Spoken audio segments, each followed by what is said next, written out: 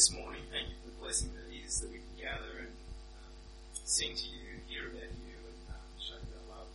Holy Spirit, open our hearts, our minds, our ears to hear from this morning. Use me for your glory. In Jesus' name we pray. Well, I was really rapt that Chris invited me back to here to speak to you on your behalf. Actually, Nick, I wonder, actually when I was here the other week or a few weeks back, I thought I might have done an alright job. But it's possible that I didn't. And I'm back here, so you look really good when you start. So, I don't know, you'll have to see. There's a verse in Scripture, there's a lot of Scripture there this morning, and in fact one of the things that I really, just really sort of sticks out being here with you is that you almost don't need to meet like this really cool, there's this really cool kind of serendipity about the way the Holy Spirit sort of works through people here, and people feel, I suppose, led, called to say what God's been doing. And just like Wayne was saying, like there's many of you here that I think would be very comfortable looking at what God's doing in your life, because, and not just kind of like this thing that happened in 1986, but this reality of what's happening in your day, because of course that's what living as a follower of Jesus is all about. It's not just the historical stuff that really sort of spoke to us back, maybe when we were first converted or when we first encountered the Lord, but it's what's happening, those ups and downs, those highs and lows, those moments where we realise that without God, we don't have a way forward, and that in of ourselves we don't have any strength. One of the verses that sort of spoke to me in the process of going through this morning's message is, I can do all things through Christ who strengthens me. Now that's a familiar verse to many of you, I'm sure. But the thing that follows that up for me is, but boy, oh boy, I can do a lot of things without Jesus. And what I mean by that is that, we live in a society, in a culture, we live in a world where we can get a lot done, regardless of who we believe in, what we believe in, and we can do a lot, even as people who feel like we're followers of Jesus, even with a disconnect that we may or may not be aware of.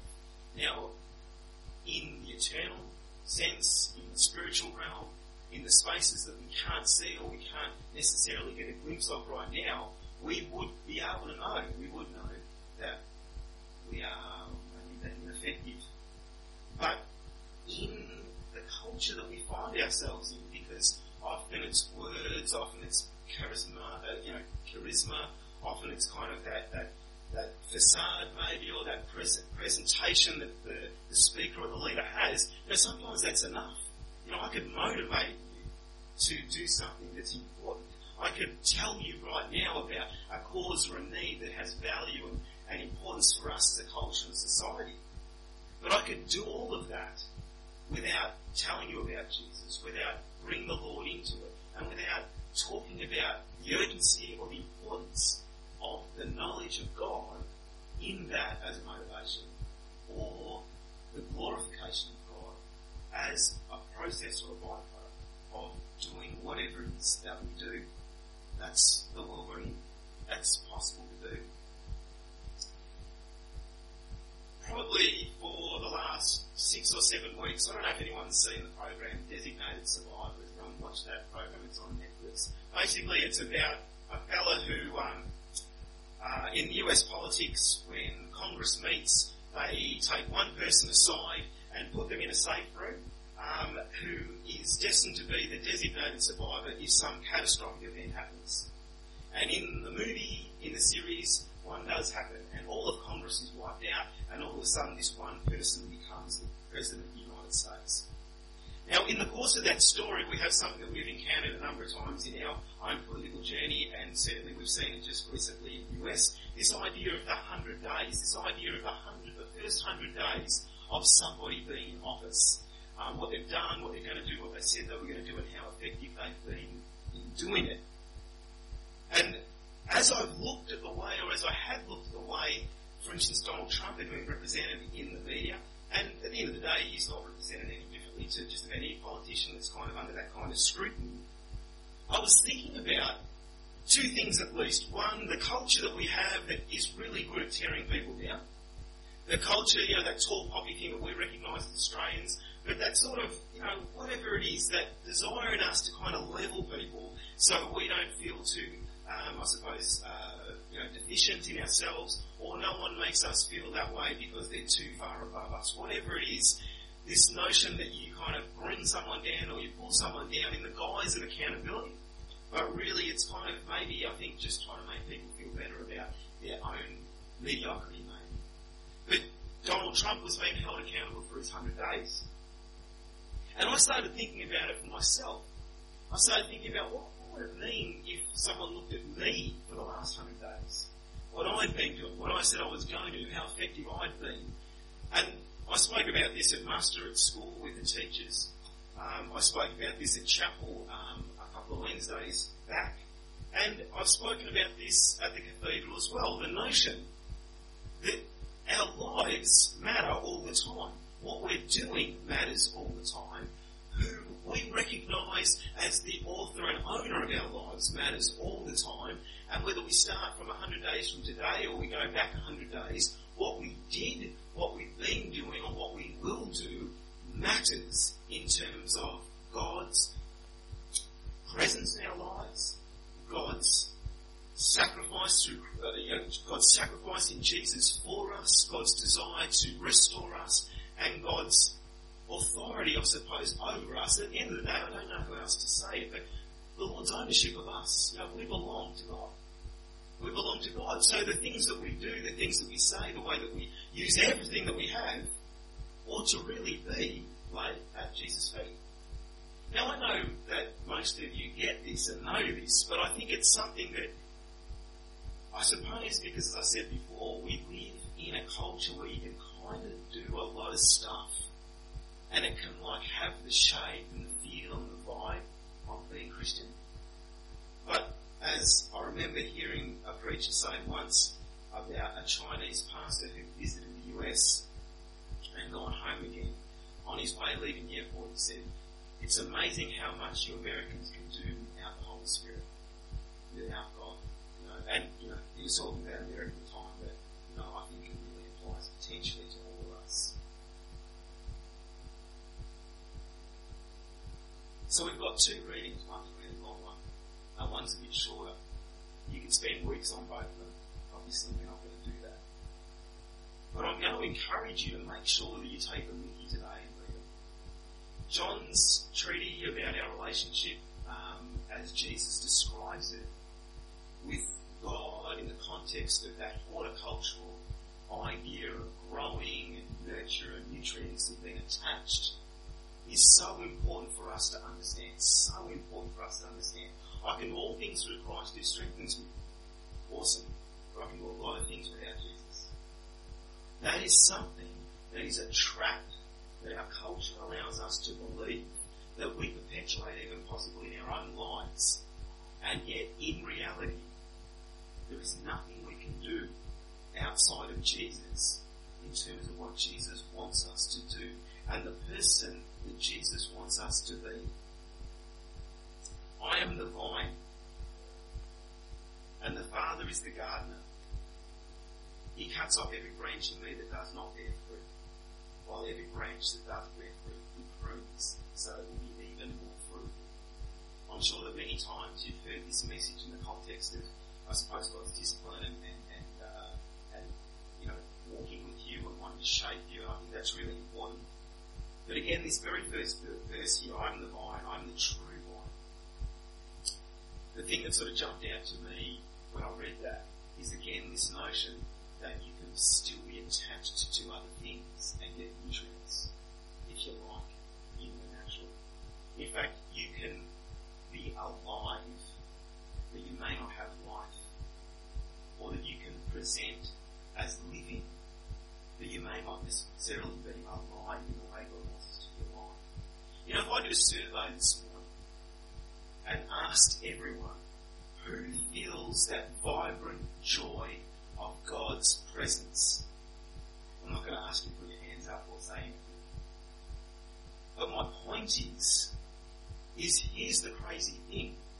Every single one of us has that right there at our in reach, whatever the right word would be to describe how close it is. It is right there. God wants us to have right now joy and the overwhelming joy and I don't know, just awesomeness of His presence. We've sung all these songs this morning about God's love and grace and being courageous and strong.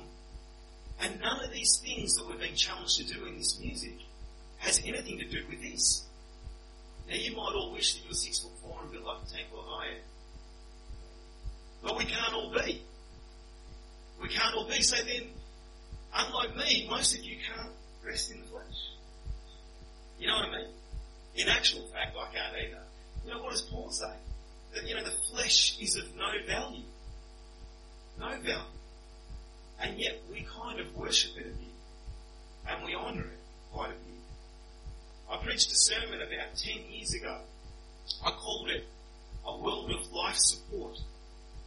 And I told a story about a operating theatre. I'm not going to tell you the whole story, but essentially the idea of that message was that we live in a world that continually offers us opportunities or sources of life that keep us alive in our present reality, in the space that we might find ourselves in the hurt or the disappointment or the fear or the anxiety or the worry or just the kind of status quo that we find ourselves in. We have so many sources of things that will allow us to stay alive in those spaces. And yet God says, I am the true vine. Jesus says, I am the true vine and God is the gardener. Remain in me. Remain in me. You know, in the second reading with Ezekiel cracks me up a little bit. When I was at Bible college, the exegesis book that we did was Ezekiel. I guess I fell in love with Ezekiel because of that. Because I felt like I really got to know who Ezekiel was and what it was all about. But there's a really classic line in certainly the NIV translation, this one, where God says to Ezekiel, you know, can these bones come to life again? As he said exactly, he says, Son of man, can these bones live? And Ezekiel says, I said, Sovereign Lord, you alone know. So he doesn't say, oh yeah, no worries at all. Or he doesn't say, yeah, I'm pretty sure they can. He sort of chucks it back to God and says, only you know, God, which I think was a really clever answer. But we know that Ezekiel has trust in the journey that God's got him on and has led him there, and Ezekiel absolutely knows that God's about to do something. Let me tell you a couple of stories. When I was a young man, when I was about 20, and the journey of faith was just sort of beginning in me, and I had a couple of people who'd been working with me for a long time, and I was a ratbag at this point. I was not in a good place. I was, you know, for want of a better term, behaving really badly and not into good things. I was still a mechanic. I was still working at the garage, but I remember that I was starting to believe that this story of Jesus could be real, that God could well and truly be there, and that what I was being told by these youth workers who were, you know, desperately desiring for me to know Jesus, I was believing it was true. And I can tell you, there was this one night where we'd finished work. It was a Friday night, and you can imagine at the garage on a Friday night, pretty much at the end of the day, everyone sort of goes downstairs, and we used to go downstairs to the panel bit of shop, and everyone would have a few drinks, and one thing would lead to another. And I can remember that I was out the back with this man who was absolutely against any concept of God and Jesus and faith. And he was a hard-talking man. I spoke pretty hard on this back then, no question. But I wanted him to understand that I was on this journey of faith. Now this man, apart from being bitter for a lot of other reasons, was particularly unhappy with God because he'd lost 3 of his fingers in an industrial accident. And his nickname was Claude. Now I knew he didn't like that, so I didn't call him. But I'm out the back with this guy one night, and I'm sure I didn't have, you know, I'm sure that I was not in a good place to be representing God, if you know what I mean. And I know he was kind of even further away. But crazy, I wanted to. Yeah, you've got to understand, people are on journeys, and God gives us far more grace than we give ourselves sometimes, or we give other people. So I really wanted God to be known in this space at this particular time. justification, no excuses. And this guy said, I'll believe in God when I get my fingers back. Now I said, and I'm sitting there, 20 years old, green as, thinking, I really want this to happen. I really want God to show this man that he is here. So I said, well, can I pray for you? And he said, yeah, if you want. And I started praying that God would restore Longo's fingers and him. I had no idea what I was doing.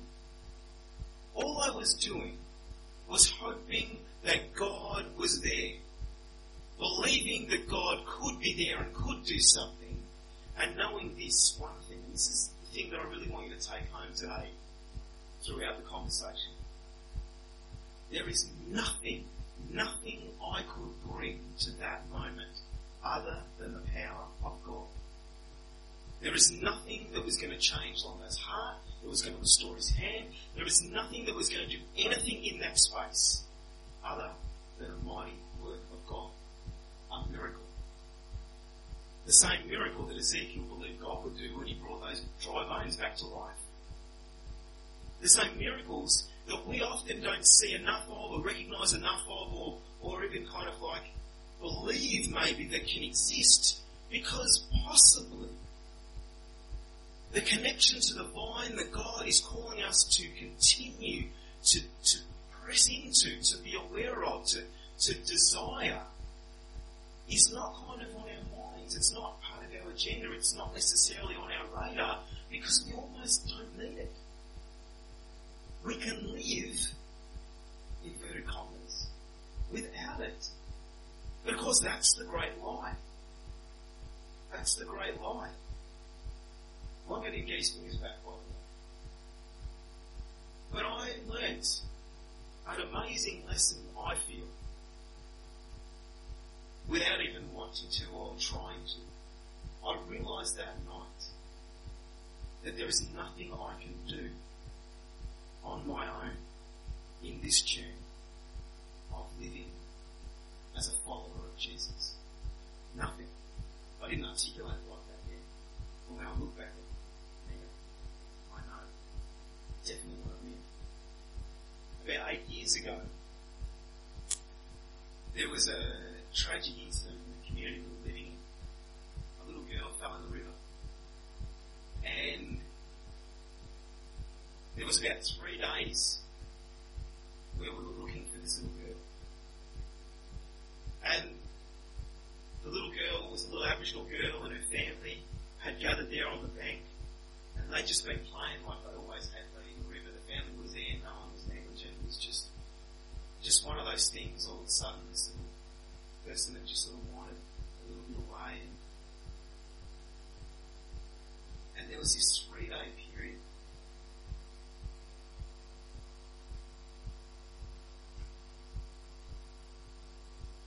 where everyone was just waiting for this little girl. And I'd made a decision to stay with the family. And we had this amazing kind of journey for 3 days.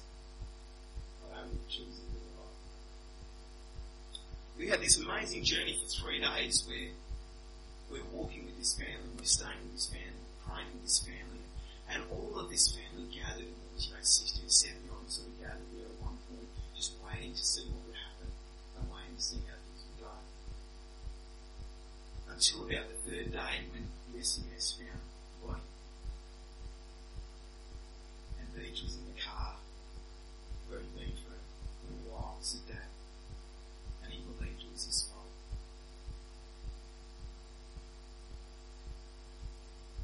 And I'd been there. And it was the scariest thing I can remember doing in a long time because I knew that God wanted me to go over there and move the beach. And the last place I wanted to be was with this man who was going to ask me questions that I didn't have any answers for. I was going to be the second person he's spoken to after SES and said to him, what's going on? And I went and knocked on the door and he said, jump in, Rich. And I'm just sitting there for a minute and he's just busted. He's busted. And then he just says to me, he says, Rich, what's going on? What does this mean? And I had nothing to say in terms of how I could make him feel better about his loss. All I knew to say was that right now, mate, this is a horrible, horrible thing. But I want you to know that God is here right now with you. And he is grieving with you. And I'm here with you. And there are people who are going to be with you and walk with you and love you. But we're going to have to be with you. We're going to have to know that God is not bad. God is good. And we're going to try and walk through this. I had no idea what to say to that man, but I knew one thing. When I walked up to the door of that car, I knew that if I ever thought I was clever, if I ever thought I was a good communicator, if I thought I was a smart man in any way, none of that was going to matter when I opened the door of that car. None of that was going to matter. The only thing that was going to matter, and I felt completely now, the only thing that was going to matter was that the Holy Spirit was working in me. That God loved this man and his family, and that God was going to be with him and do whatever it needed to be done. And I can tell you he did. Long story short, he worked on that family over. And he even sent us a message the other day on Facebook, which I put in my mind. Because they got past this, they got through this, and I know that they believe that God is there and God is real. If God said to you today, righto, wherever you are, name yourself. I want you to go to the cemetery. I want you to go to the cemetery and I want you to prophesy over the bones in that cemetery. I want you to bring someone back to life. If you knew God was saying that to you, who would you think would take it with you? Would you want to take the good communicator? Would you want to take the worship team? Would you want to take someone that you knew had this special connection to God?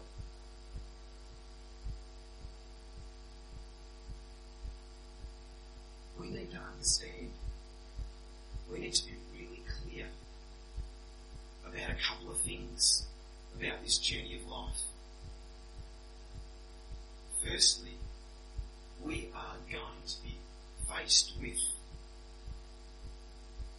victims of, participants in tragic, horrible things. We live in a broken world. We live in a broken world. But we at the same time are going to be challenged with the question, is God good? Is God loving? Will not the God of the universe do right? And I want to tell you this. You can't answer that question if you are not connected to the vine. You will be sustained instead by the other things that are in your life that may well answer that question differently, or feed that grief or disappointment, anxiety or hatred, whatever it is, because the enemy wants that for us. The enemy desperately wants us to be disconnected from the Lord, no matter what it takes. To be separated from God, no matter what it takes. When you think about fruit on the vine, you think about vine and grapes. Think about how a piece of fruit grows. Have you ever thought about even a grape on the vine? That it's attached to the vine, and does it strain and stress and work hard to grow? Does it itself put in effort to expand and to become sweet and to ripen?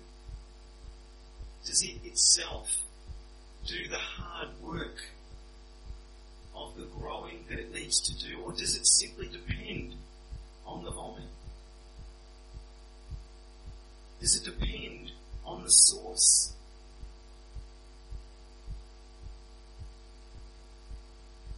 This morning I just want to encourage us,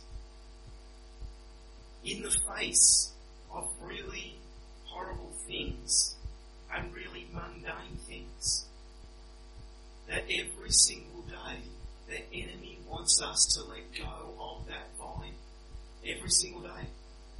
Every single day the enemy wants to bring to us different ways of being sustained.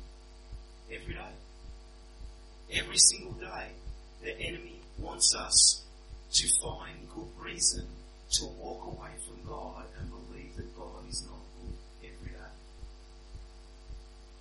And if we allow that voice to have any place in our lives, we will find ourselves walking away from a loving God. And it's not easy. It's not easy. I can tell you that only yesterday at home I was feeling that I once again have no business standing up in front of you telling you anything.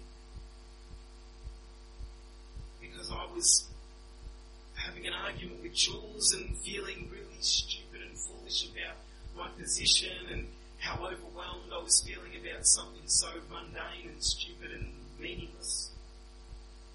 And as I try to kind of like refocus and regroup, I realised how inadequate I am, how much of a failure I am in the natural, in the old man.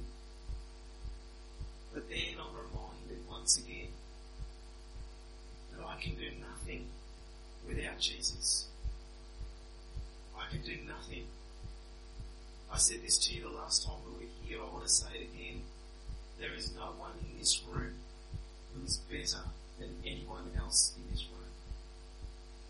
There is no one in this room who God loves more than anyone else in this room. And you cannot make God love you more. And you cannot make God love you less. We are in a presence, a reality, where a loving Creator says, I want you. And if we are not connected to our God through the death and resurrection of Jesus, it's because we are not walking into that. That we're believing something else, some other voice, some other narrative, some other story. We are living in that. That has got hold of us in some way. And we are not instead believing and realising that a loving God wants us and wants to draw us to himself, even in the face of great hardship. I don't know if I said this to you last time I was here, but I think it relates to this conversation quite a bit. A mate of mine's son, 15 years ago, daughter, 15 years ago, died of a heroin overdose. I remember saying to him, believing that I was being kind of somewhere between pastoral and trying to sort of like build a sense of I understand your pain, mate, and I'm here for you, or whatever it is. And I said to him, I said, I hope I never have to go through something like that, mate. And I was trying to communicate to him that I had some glimpse of the pain of this struggle. And he said back to me, he said, good luck with that. He said, good luck with that. And I feel like he was being quite harsh with that to me. Because what he was saying is that we have all tragic things, horrible things, bad things happen. We will encounter them. We will experience them. They are out there. And the enemy will use them as a way of tearing us away from God. But this is the challenge. Remain in me. Jesus says, remain in me. It is not, I don't understand your pain. It is not, I don't care about what you're going through. It is not, I don't hold you in this moment, or carry you in this moment, or love you in this moment. God brings all of these things at the same time. And God, even in my case, is patient enough to wait until I feel that I'm ready to kind of move into that place that he says is already waiting for me. God is patient with us. God is gracious to us. God does wait for us. But God wants us to know. He doesn't cause it. He doesn't wish it. And he doesn't want pain to separate us from him. He wants us to be able to, in all things, be aware that he is there, that he is love, and that we can remain connected to him and draw from him. I know for some people these words are kind of just, oh, that's good. But for some people these words are like, I'm in both spaces. I know how empty I am without God. I know that I can't hold on.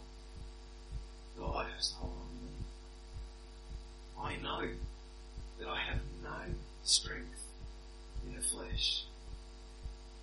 And I know that I am not saved by anything I do. I have a righteousness that comes from Jesus, not from me. A hope that is given to me in Jesus, not because of anything I do. I have a source that is the vine, that is Jesus, that asks us to remain so that we can bear fruit. Not fruit that takes effort, but fruit that is a natural occurrence because we're attached to the vine. We have a God that understands where we're at, what we're going through, and loves us. We have a God who says, I am here. I will be with you. We have a God who knows pain and suffering firsthand, who loves us more than we love ourselves. And this morning, I want to encourage us all to understand that we are in a battle, that the enemy wants to take us away from the vine. And the vine, the true vine that is Jesus, is the only place that we can get life. The only place that we can get what it is we need to become the people that God created us to be. The only place that we will ever be at home, at peace, and filled. Because that's how it is intended, our Creator made us to be connected and in relationship with Him.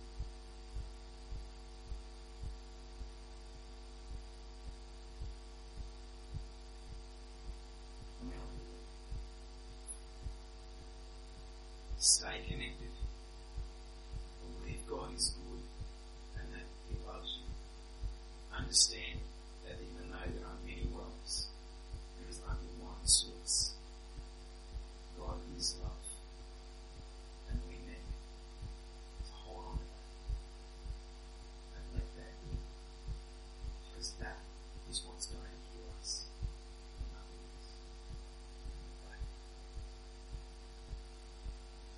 Lord, I thank you for your great love and mercy, and I thank you for your patience with me, and I thank you for your great love for all of us.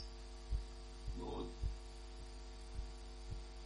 even though so often in my life I'm led to believe something else, I thank you that you are good. I thank you that you are love. I thank you that you will do right. I thank you that you do know our journeys and that you do understand and that you do carry us.